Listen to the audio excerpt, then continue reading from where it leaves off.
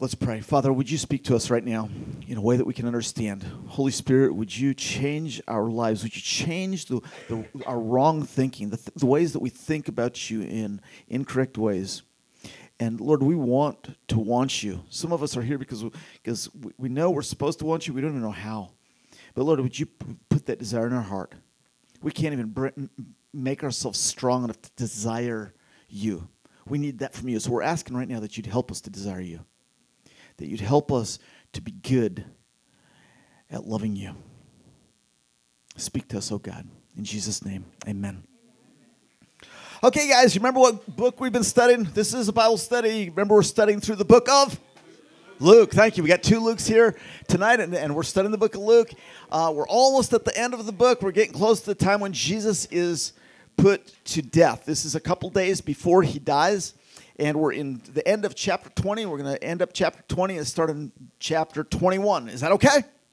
Okay, so chapter 20, verse 45. And once again, as I often say, the verses are up here. But you are going to, if you want to grow, if you guys really want to know the Bible, you got to bring your Bible. Seriously. If you don't have one, or if you don't have money, to get one, I'll give you the money, and I'll buy you a hamburger too. But if you guys need a Bible, we'll get you one. But it's going to make a lot more difference in your life if you actually bring the Bible here. Okay, so chapter 20, verse 45. Jesus is in the temple. The past few weeks we've been talking about what Jesus has been teaching us. These thousands and thousands of people have gathered around him in the temple, and he's teaching them. So in verse 45, it says this: while all the people were listening, Jesus said to his disciples, "Beware of the teachers of the law. They like to walk around in flowing robes and love to be greeted in the marketplaces and have the most important seats in the synagogues." Those are like meeting houses, Bible study houses. They like to have the most important seats in the synagogues and the places of honor at banquets and parties. They devour widows' houses, and for a show they make lengthy prayers. Such men, and women, by the way, will be punished most severely. Chapter 21. As he looked up, Jesus saw the rich people putting their gifts in the temple treasury, this box. That is kind of like what we have at Grace, except this was a bigger box. People put their gifts, their money gifts in there. He also saw a poor widow put in 2 very small copper coins. "I tell you the truth," Jesus said, "this poor widow has put in more than all the others. All these people gave their gifts out of their wealth, but she, out of her poverty and out of her nothingness, put in all that she had to live on." Some of his disciples were remarking about how the temple was adorned with beautiful stones and with gifts dedicated to God. Okay, we're going to stop right there. We're going to talk about what this means. We're going to kind of work backwards. We're going to start with what the disciples were saying about the temple, because I want you guys to understand kind of what's going on here. It's going to be helpful if you understand the context.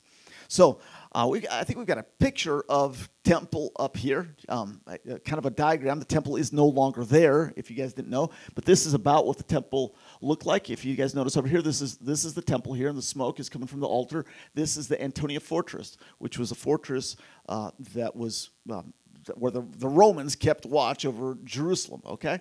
But this is the temple that we're talking about. I think there's another diagram there.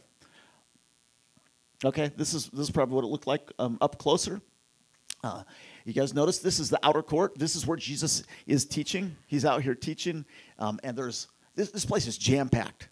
This is a couple days before Passover. Passover swelled at the time of Jerusalem swelled at the time of Passover, not with thousands of people or with tens of thousands of people, but with hundreds of thousands of people that came to Jerusalem for the Passover. So you just got to get the picture here that this place is jam-packed. Everybody's trying to get their sacrifice done by Passover time. Okay, so Jesus is in here and he's teaching the people. And let me just kind of give you a history of what's this temple is important. It's easy to miss what's going on, what Jesus is teaching us here at the Cornerstone through this, but it'll help you if you understand the history of the temple. So this spot right here is first mentioned in the Bible. Does anybody remember where? Okay, if you go all the way back to Genesis, actually remember last week we talked about Melchizedek, the king of Salem? So that's probably this spot. But the next place that it's really talked about specifically is, does anybody know? Now it's still in Genesis. Something happened at this spot, Mount Moriah. I don't know if you guys realize that Mount Moriah, that Mount Zion is part of the area where Mount Moriah is. What happened on Mount Moriah in Genesis 22?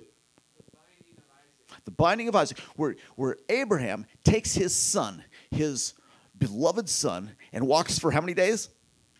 Takes a 3-day journey, puts the wood on Isaac's back. Whoops, crash. Puts the wood on Isaac's back and marches up this mountain to sacrifice his son. He doesn't understand it. He doesn't understand what God is doing. But God is doing something prophetic, because at this spot, 2,000 years later, there would be another son who actually would be put to death. And of course, the story of Abraham and Isaac is that Isaac is not put to death, but a lamb is sacrificed in Isaac's place as a picture of what would come. Okay? That's the first mention of that's the first place where this is really significant in the Old Testament. Then, that's about 2000 BC, okay? Sometime around 2000 BC. Just round that number off. In fact, let's write these dates down here so that you guys can kind of remember. So that's Abraham and Isaac. Not sure if I can get that off. Okay, so then sometime around 1000 BC. What's going on about 1000 BC at this spot? Anybody have any idea? Solomon's temple. Well, yeah. First, before Solomon's temple, hey guys, don't write on the board with a pen that doesn't erase. Solomon's. What happens at this spot? If you go to the next slide, I've got another picture there. You guys, you've heard of the city of David, right? Remember, city of David. City of David had been. Now this is a diagram, obviously. Looks very different today, but the city of David had been. This had been Jerusalem, right? Jerusalem had been controlled by the Jebusites, and David snuck in through a water tunnel, which is right over here. Snuck through a water tunnel, was able to get inside the city and take over the city, and made this his capital. But this up here was not city. Okay, this up here was a. Does anybody know what was happening up at where the temple was later built? It was a threshing floor. Very good. You guys know what a threshing floor is? Yeah, because we're not in that kind of a society. Threshing floors is, if you pick the grain, you got the stalks of wheat, and there's little bits of wheat. There's, what do you call it? There's the stalk, and there's the grain, and you got the grain off the stalk, and you put that on the ground, and the cow walks around it, and as he walks on top of that, it breaks the pieces of grain off of the stalk. You guys never seen that, have you? Man, you guys need to come to the Philippines with me. Okay. So this is a guy named Araunah, who's not an Israelite, not a Jew. He owns this piece of land. And there's David sins. And we won't go through all that. That's a whole other story. But David sins. And because of the sin of the King David, God sends punishment on Israel. And there's 70,000 people that die. And what's required for the plague of these 70,000 people who are dying to stop is that a sacrifice be made on this spot. And so David, he sees the angel of the Lord, and at this time, while this plague is going, he goes up to this top. He goes up the mountain from his city, Jerusalem, and he buys the threshing floor of Araunah. Okay, that's significant.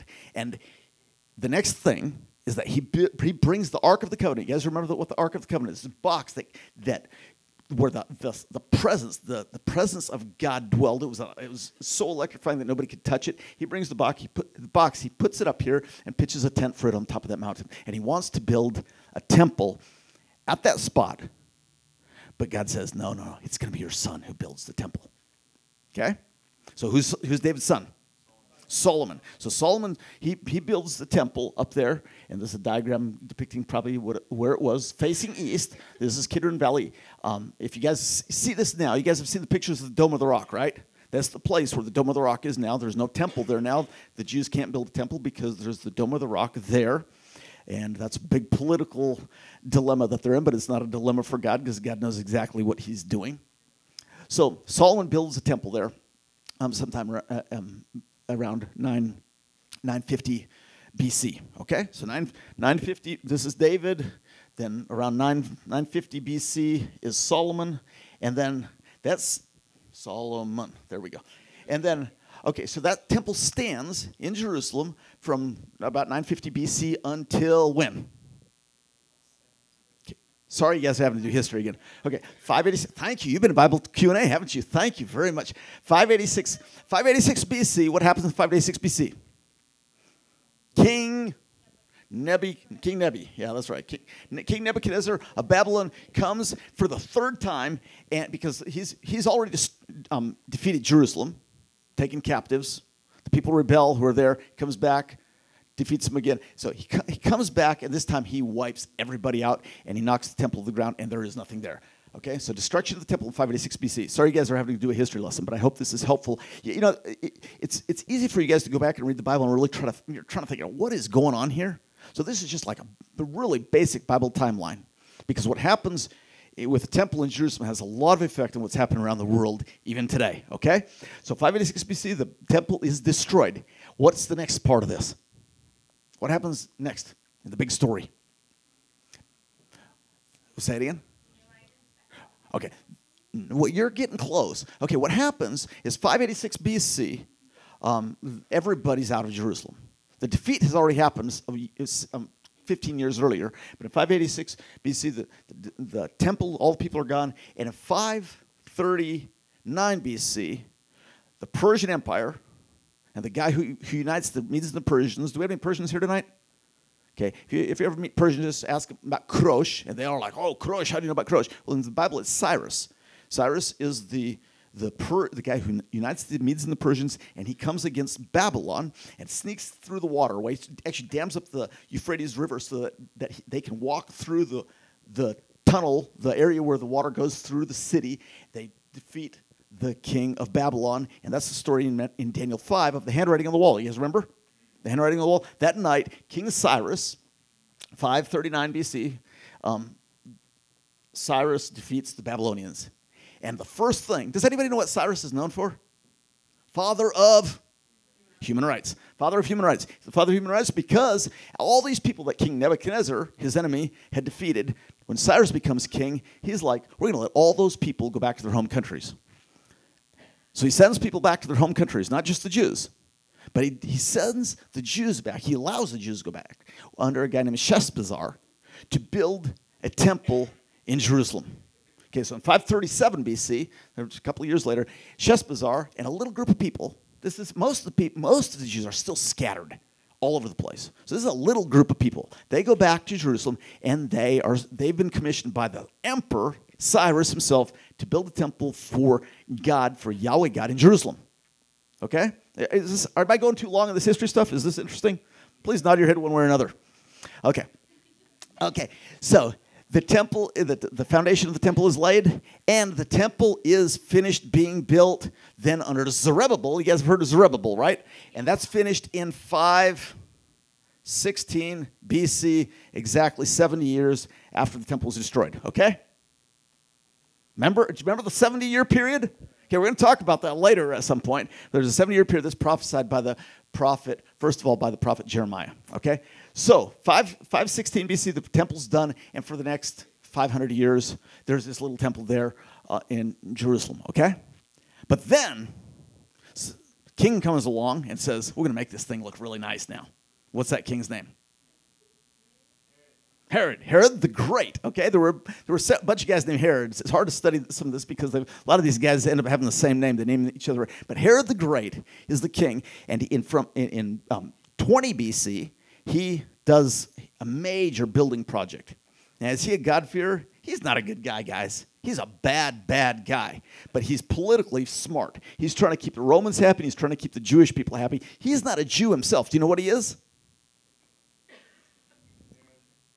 He's not exactly an Arab. It depends on how you define Arab. He's an Edomite. Okay, he's an Edomite, but he converts to Judaism for political power, makes an agreement with the emperor of Rome, gets himself crowned as king, and then he wants to make the Jewish people happy, so he puts a bunch of work into the temple starting in 20 BC, and when is that temple completed? Do you remember when Jesus says it's taken 46 years to build this temple? Remember when he talks about it? Well, it's still not done at that point. You know when it's done?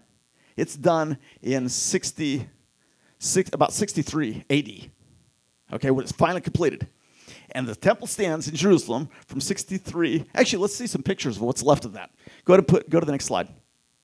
Do we have it there? Okay. Here is the building project that Herod performed with labor and money of the Jewish people. Okay? Is there anybody in that picture that you recognize? That's the Wailing Wall, yeah. Okay, but anybody in that picture you recognize? There they are. Yeah, okay. Now what I want you guys to see is the significance of this temple. You see that there's, I don't know if you can see very well, but there's these bricks. Go back to the previous picture. You see how huge these stones are? Huge, huge stones. Now go to the next picture now, and see the stones on top? You see how much smaller those are?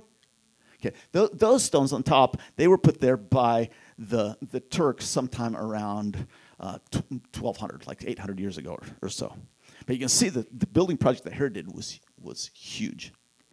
And most of the wall is gone. This is the one part of the wall that's remaining. Okay? Is that interesting? Yes. So that's what's going on here. Now here's the problem. That's the history of the temple. But the situation of the temple, even though that seems pretty magnificent, the situation of the temple is not good. The situation in the temple is that the people who are controlling the temple are people who really don't have a right to control the temple from the people's point of view. Of course, God's sovereign over everything, but the people understand that the rightful priest, the rightful high priest, is not the priest who's in charge at the time. And the only reason that they're in power and have control of the temple is because they've had a political alliance with the Romans. And there's this, it goes right along with this prophecy from Malachi 3. So if you guys look in Malachi 3, what the Lord tells us that this is going to happen, that there's going to be craziness in the temple, and then he's going to purify it in a certain way. And we're going to read about that right now, okay? You guys want to read about it? Yeah. Please say yes. Thank you. Okay. So this prophecy in Malachi 3 says this. This is the Lord speaking, and he says, "See, I will send my messenger." Who's the messenger? Who will prepare the way before me? John the Baptist, exactly. So this messenger, who is John the Baptist, is going to come before me, before the Lord comes to his temple. And then suddenly, the Lord you are seeking will come to his temple. Guess what? What we're reading about here in Luke is a fulfillment of this. The Lord is in the temple. The Lord is in his temple. In physical form. The Lord is in his temple. The messenger of the covenant, this is speaking of Jesus, whom you desire, the desired of all nations, the one that every heart of every person around the world has longed for, even though they don't understand that it's him that they're longing for. He's going to come to that temple, is what the prophecy says. Says the Lord Almighty. Verse 2 of Malachi 3. But who can endure the day of his coming? In other words, this day when the Messiah shows up, when God shows up in his temple, what is going to happen? It's going to be a tough day. It's going to be a day that people are not going to be able to just stand up against. Who can stand when he appears? For he will be like a refiner's fire or a launderer's soap. You guys know what a refiner's fire is? You guys know what a fire is? Who's been burned? Who's been burned in the fire? I mean, you guys know it's like anything that touches the fire burns, right? There's nothing that can stand against it. It's going to be like a launderer's soap. In other words, there's a purifying work that Messiah is going to bring when he shows up at the temple. And nothing is going to be able to withstand that cleaning. He will sit as a refiner and purifier of silver. He will purify the Levites. Now, who are the Levites? That's the whole temple sacrificial system community, the whole worship community that's all messed up. It says that Messiah is going to come and he's going to refine them like gold and silver. Then the Lord will have men who will bring offerings in righteousness. And you guys just see the heart of the Lord here. Like, there's going to come a time when this temple is going to have true worship, God says. And the offerings of Judah and Jerusalem will be acceptable to the Lord as in days gone by, as in former years. The prophecy is that in Jerusalem, at that place, there's going to come a time where the offerings are offered again. Where worship happens the way that God always intended. When was the last time that worship happened on that spot in the temple?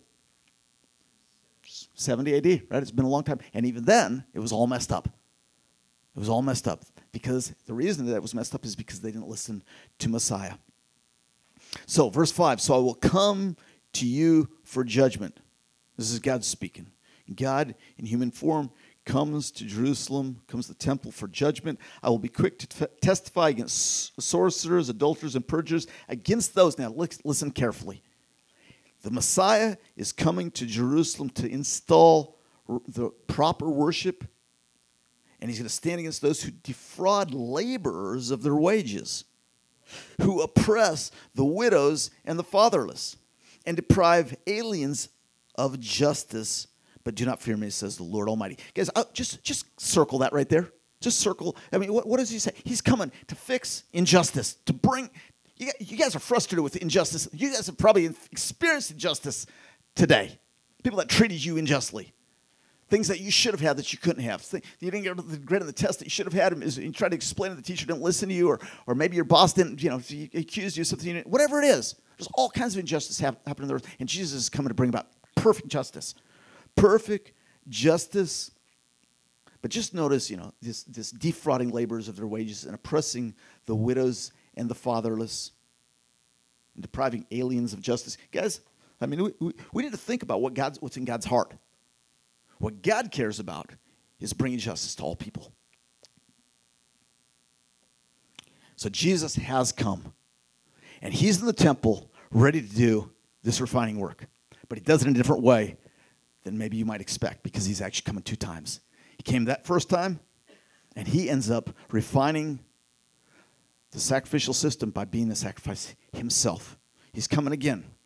He's in this, but here he is in the temple, and he's being treated like an outsider by people that took over his party, took over his house, took over his show. And here's these disciples with him. Now think about the disciples. Where are these guys from? He's got 12 guys with him, 12 specific guys. Of course, he's got thousands of people that are following him. They're crammed to the temple listening. But he's got 12 specific guys that he's going to turn the world upside down with. Where are those guys from? Say it again? Galilee. They're from Galilee. Where is he right now? Is he in Galilee? Where's Jerusalem? Jerusalem is in the south, right? Galilee's up in the north. These guys are, compared to the people in the south, they're considered like country bumpkins. I mean, these guys, they got funny accents. They're fishermen. They're day laborers. They're hard workers. And then you got all these, like people in Jerusalem that are they're sophisticated. And every time there's a festival, all these country bumpkins end up showing up. And of course, the people in Jerusalem don't mind too much because they do bring money. And so there's an economic reason. But these guys they're not sophisticated people that Jesus is training. It's kind of like people at the Cornerstone, right? No, just kidding. Just kidding. But I mean, these guys are sitting there, and they're like, this is the most grandiose building they've ever been in, except maybe the last time they were in Jerusalem. But I mean, this is a magnificent building. And so they're checking out the building. That's what they're saying here. They love this amazing structure. And they're talking about how long it took to build this thing, how much work is being put into it, and how much money it's costing. I mean, and so they're talking. You guys notice that? They're talking about the temple. And it sounds like a really good thing, but I think they're going like, how much money is our people spending on this building?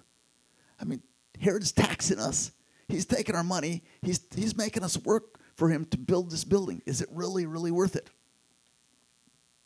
Okay.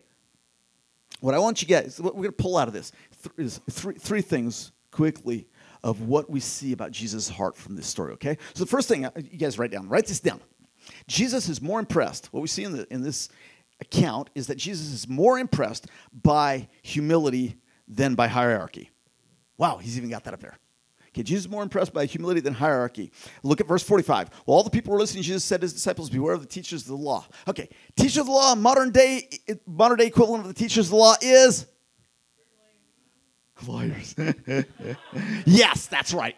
Teachers of religious law. Okay, what's the equivalent? Pastors and Bible teachers like me. What Jesus is warning us, guys. Jesus is warning us in this. If we translate this in our modern world,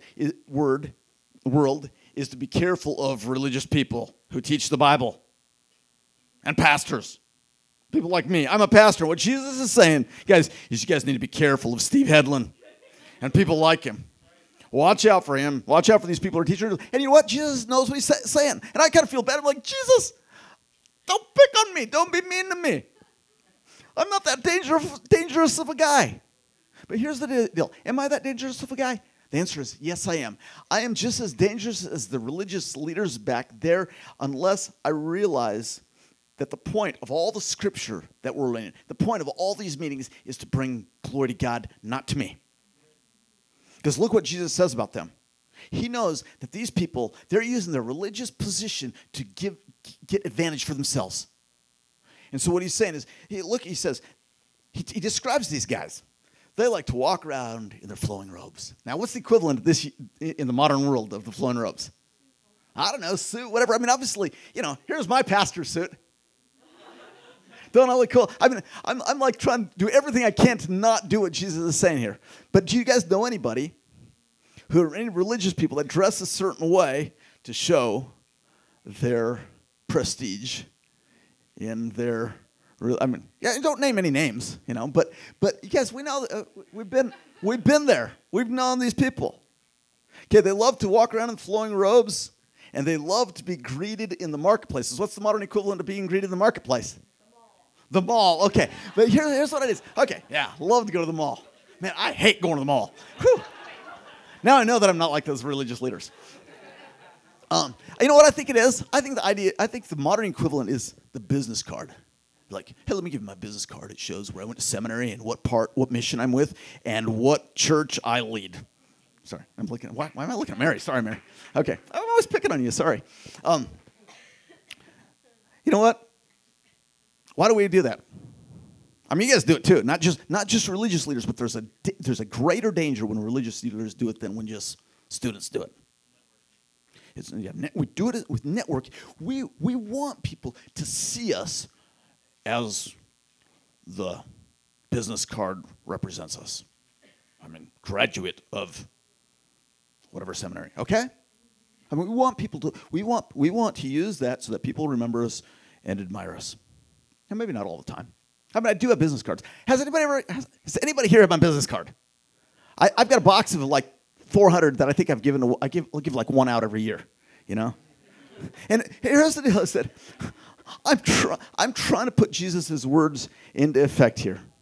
That I don't want to be the person that the religious leader that loves to be greeted in the marketplace, where they're like, "Oh, Steve Hedlund." Okay. I mean, some of you guys call me. How many of you guys call me pastor? Okay, nobody here calls. Some of you guys call me pastor. Pastor Steve. Okay, you know what? I don't mind if you call me Pastor Steve. And when you call me Pastor Steve, you know what? It tells me a lot more about your upbringing and a level of respect in your heart than it does anything for me. And I don't care if you call me pastor. But if it helps, there's a certain amount of respect. And you notice I call Kat Chan, and I call Miles Kun, and I call Rin Kun. I mean, I give these terms of respect because that's, we're from Asia and we kind of think that way. What's that? Licky Kun, yeah, I call him Licky Kun. That's right.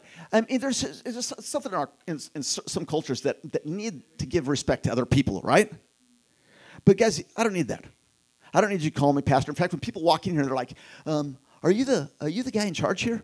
I'm like, I'm just the guy that makes the burgers on Friday nights. They're like, well, who's in charge? I'm like, who do you want to be in charge? Can you be in charge? I mean, guys, this is what I think Jesus is getting at. That there's nothing special about me. I'm the guy that teaches the Bible. I'm the guy that gets to share the Word of God with you. But all of you have a job to do within the kingdom of heaven that doesn't make me somehow like I'm better than you. And some of you guys might call me Pastor Steve, and that's okay. But don't you ever call me Reverend Steve. You know why? Because there's only one person to be revered, and that's not Steve. That's God. That's Jesus. He's the only one who deserves to be revered. Now, there's two people in the world who call me Reverend. One is Joe Ward, and I know he's just joking. And the other is my tax lady, because by being a reverend, I get some tax breaks. So once a year when she sends me my stuff, it says Reverend Stephen Hedlund, and I'm thinking, when am I going to tell her to stop using that? Because I'm not to be revered, okay? Okay. We had a guy that came in here. He was coming to meet with me and Joe, and it was his first time in the building. He was coming to talk to me about doing ministry with us, and so that was in our coffee shop. Was in there. I'm like, hey, let me get you coffee. He's like, okay. So we walked down there, and Bethany was working in the counter. You were working the counter. I don't know if you remember. I hope you don't remember, because then I don't want you to hold it against the guy. But she's working on the counter in there, and I'm like, hey, Bethany, this is Doctor. I'll just call him. I'm sorry, Mister. I said, Bethany, this is Mr. Bob. We'll call him Mr. Bob. And he says, That's doctor. Do you remember this? And I'm like, I thought he was joking. I'm like, oh, okay, sorry, Dr. Bob. That wasn't his real name. He said, I worked really hard for that. I thought, okay, you want to do ministry with me? I'm thinking, if you want to do ministry with me, everybody starts ministry here by cleaning the toilet. I mean, me too. I mean, you guys want to do ministry with me? Start doing it. You don't need a title, toilet. I'm Betsy, toilet cleaner. I mean, no, it's like, what? Dr. Toilet, Dr. Steve, toilet cleaner. I mean, here's the deal, guys. This is a kingdom of servants. Jesus sets the perfect example of servanthood. He is such a servant. He washes the feet of people who abandoned him that night. And he dies for those people that abandoned him. We're servants. Okay. They like to walk around in flowing robes. They like to be greeted in the marketplaces and other business cards. Pastor Steve, Reverend Steve. They like to be called doctor. And verse 47, they devour widows' houses and for a show make lengthy prayers. Such men will be punished most severely. Does it sound like Jesus is a little upset? Jesus is upset. Now, is there anything wrong with making lengthy prayers? There's nothing wrong with it. Nothing wrong with making lengthy prayers. But have you ever prayed and realized that you were more concerned about what everybody in the room thought about you than what you thought God was thinking about you? I confess to you, my friends at the Cornerstone, that I've done that. I've done that too many times. And the Lord is setting me free from that. He's setting some of you free from that too. Probably the biggest sin that I've dealt with in my life is the concern about what people think about me. I'm done with it, guys. But I'm done with it in the sense that an alcoholic is done with alcohol. It's like I have to continually say, who cares what they think about me? Some like me, some don't. It doesn't matter that much. And it's hard to get to that point. It's really hard to get to that point because, truthfully, I want you guys to like me. But you know what? When we find ourselves praying or doing ministry or dressing a certain way or trying to make ministry good or talking a certain way because we're trying to impress people more than God, then we're falling into the category of people that Jesus is talking about here who will be severely punished. You know why? I mean, everybody deals with this kind of thing. But you know why it's so much worse when a pastor does it? Because we lead other people to do it. But if you do anything as a believer, if you steal glory for yourself because of Jesus' name, then what you're doing is you are disobeying the third commandment. You guys know what the third commandment is? What's the third commandment? First commandment is no other gods before me. Second commandment is no idols. Third commandment is do not take the name of the Lord your God in vain, because the Lord will not hold anyone guiltless who misuses his name. God is serious about people that put their name on themselves and then misrepresent him. And that's exactly what's happening in Jerusalem. In fact, in Jeremiah, we're not going to look there, but in Jeremiah, it talks about this house that bears my name. My name, God says. Remember when we talk about God's name, we're talking about his identity, his character. You guys are people who have the name of Jesus written on you. You have the name Christian on you. You call yourself a Christian, then everything that you do that misrepresents his name includes you in this category of people that Jesus says they will be severely punished. Now, praise God that there is forgiveness for all of our mess-ups. But the reason that God is so serious about using his temple, this temple, in a way that misrepresents him is because the nations laugh at him because of us. Okay, it's name dropping. You guys know what name dropping is? Yeah. It's like, me and Gary, we were talking about doing some stuff together. It's like, Yeah, me and him, we're like that, Okay, I mean, some of you guys know that I used to live in Hollywood, right? In Hollywood, I went to the Guitar Institute in Hollywood, best guitar school in the world, and we love to drop names.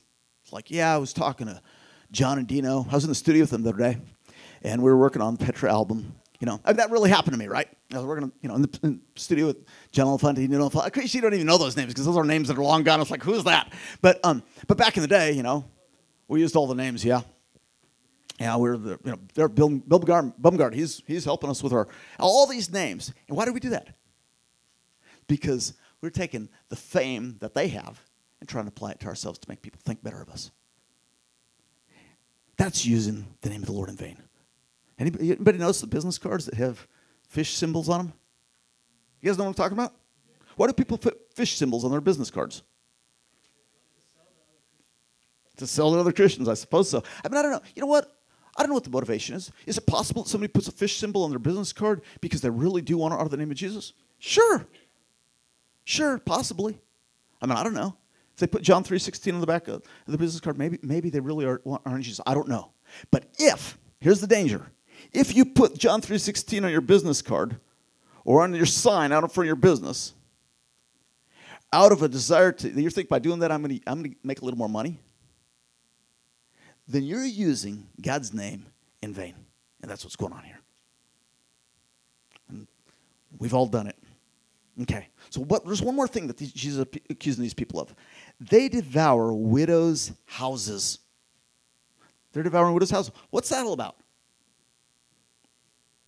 He's criticizing these leaders who run the religious system because they're devouring widows' houses. How does the Bible define true religion? James? Somebody said James. James 1:27, right? James 1:27 defines what pure religion should be. Pure and undefiled religion is this: to look after orphans and widows in their distress and keep oneself from being polluted by the world. You guys want to know whether somebody's doing true religion or not? If somebody's doing true religion, real devotion to God, then the outcome is going to be that people in need are going to be blessed by them, and they're going to live lives that are unpolluted by the world. Does that make sense? So when Jesus is talking about devouring widows' houses, what he's saying is these people, you know how they built this temple? They built this temple with money that they ended up using. They set up a temple system that helped make them rich. The temple priests in Jerusalem who controlled this thing were wealthy beyond belief. And just so happens that there in the middle of Jesus' talking, there's a widow that is putting money in the offering box. You guys see that? Okay, so first of all, Jesus is more interested in humility than hierarchy. Secondly, when it comes to money, here's what I want you guys to see. Second thing, write this down. Second thing is Jesus is more impressed by motivation than in the destination of the money. Here's what I want you guys to see. Does Jesus agree with the system that's going on here at the temple? No. He don't agree with it. But look how he responds to this woman who's given to the temple. As he looked up, Jesus saw the rich putting their gifts into the temple treasury. He also saw a poor widow put in 2 very small copper coins. I tell you the truth, he said, this poor widow has put in more than all others. All these people gave their gifts out of their wealth, but she, out of her poverty, put in all she had to live on. And all of us go, oh, that's so sweet. Right? And we always think about, come on, all together now. Oh, that's so sweet. Okay, we all think, that's so sweet that she's given money to God. Is she giving money to God?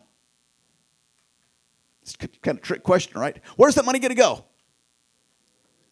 You can't believe how, when the Romans finally overthrew Jerusalem, you know why the temple got torn down? Why did the temple get torn down in 70 AD? Does anybody know? It was made out of gold, exactly.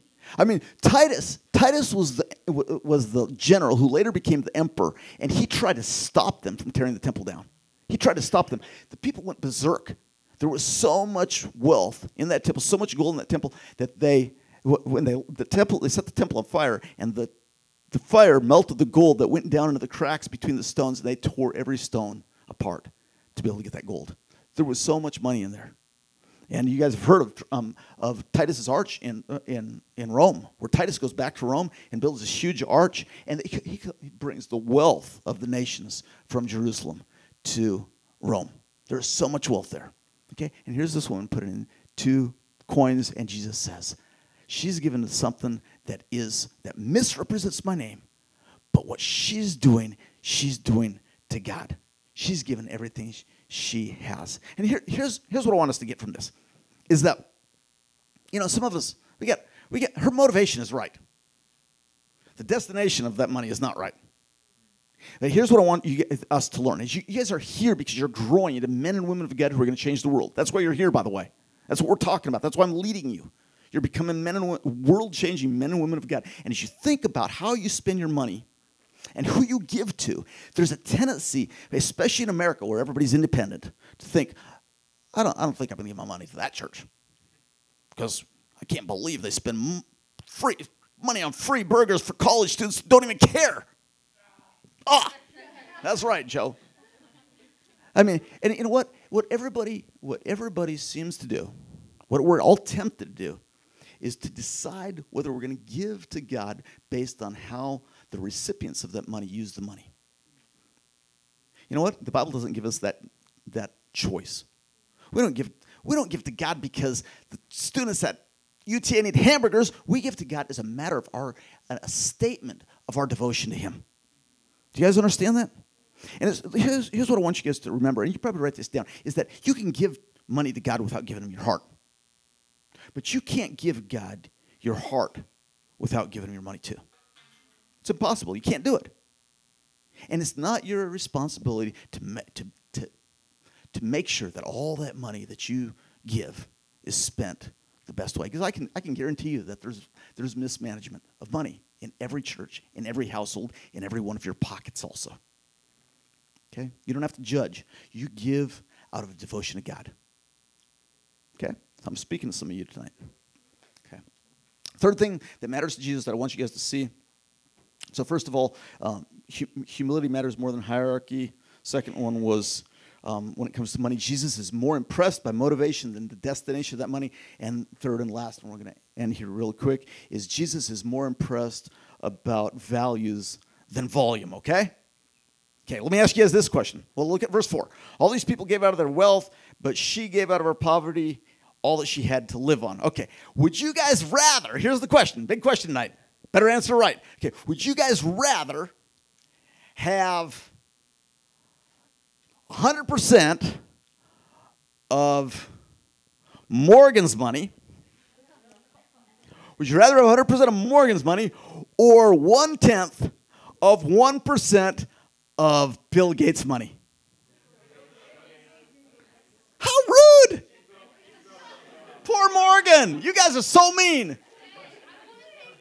Because she don't want to give you her money anyway, right? She's not giving it to you. Keep it in your pocket. Nobody's going to be asking for money. Okay, here's the deal. All of you would rather have 1/10 of 1% of Bill Gates' money than have all of Morgan's money. Why is that? We will take it from him and give it to her. Yeah, there you go. Because the volume is what matters to you.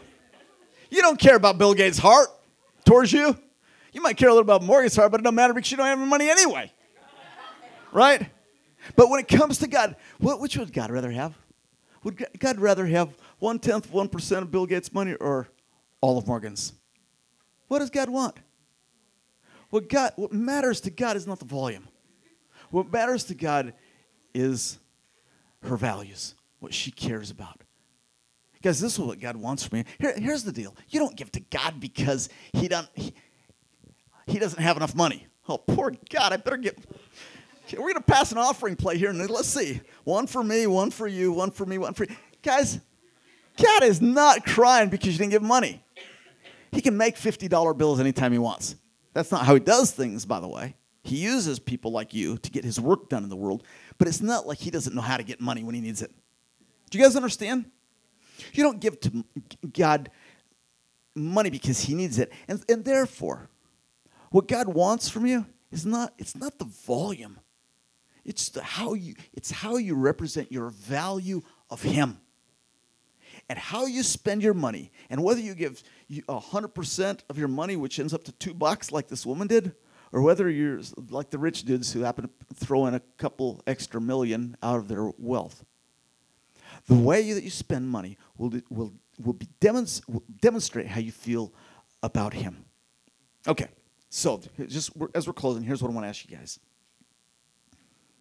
How much of your life does Jesus want? How much of your time? You guys all have the same amount of time. Tomorrow, the next day, how much of your time does Jesus want? How much of your money? How much of your affection? You know what Jesus wants? He wants it all. And he's not satisfied with anything but all. And if you thought you could give him a few bucks here and a few bucks there to keep him happy, show up to church once a month, maybe go to small group once in a while, sing a few songs. Yes, he's not interested in that kind of relationship. He's not interested in that. Just like, Joe's not interested in Kiana giving him a phone call once a week. He wants to marry her. Right? He wants her devotion to him. That's what God wants from you. How much of you does God have? And how much of what you have in your life, and he gives you your life. He gives you the opportunity to make the choice. How much of your life are you going to keep back from him tonight? Jesus cares about you. He's inviting you to give yourself fully to him. Guys, let's just stand up. We're going to pray. We're going to close. Father, we're just asking that you'll help us. Lord, we don't know even how to do this. I don't know how to do this. I don't know how to give you more, and I need your help. We all need your help. And so, Lord, just tonight, here is people who love you. We recognize that we don't love you enough. Would you teach us, and would you take these little pennies of ours, the things that we do have, and use them for your glory. All that we have, all of our lives, all of our money, all of our affection, all of our energy. And Lord, that tonight will just be a celebration of that, letting go, letting you have it all. Some of you guys tonight need to make a decision to the Lord for the first time, saying, God, I'll give you myself. I surrender all to you. I surrender my future to you. I trust you. The Lord's question to you guys tonight is, do you trust me? And of course, our response every day is, yeah, Lord, I trust you, but what are you going to do about my future? What are you going to do about my job? And he says, well, do you trust me? And you say, yeah, I trust you, Lord, but what about my situation with my brother? Or what about my situation with my car? What do you do about my visa situation? And God's response to you is, will you trust me? Will you trust me? And so, Lord, we're not very good at it. And at least we say, Lord, we want to trust you. Here are our lives. We love you, Lord, in Jesus' name. Amen. Guys, we're done. Tomorrow we're going camping. Don't forget your sleep.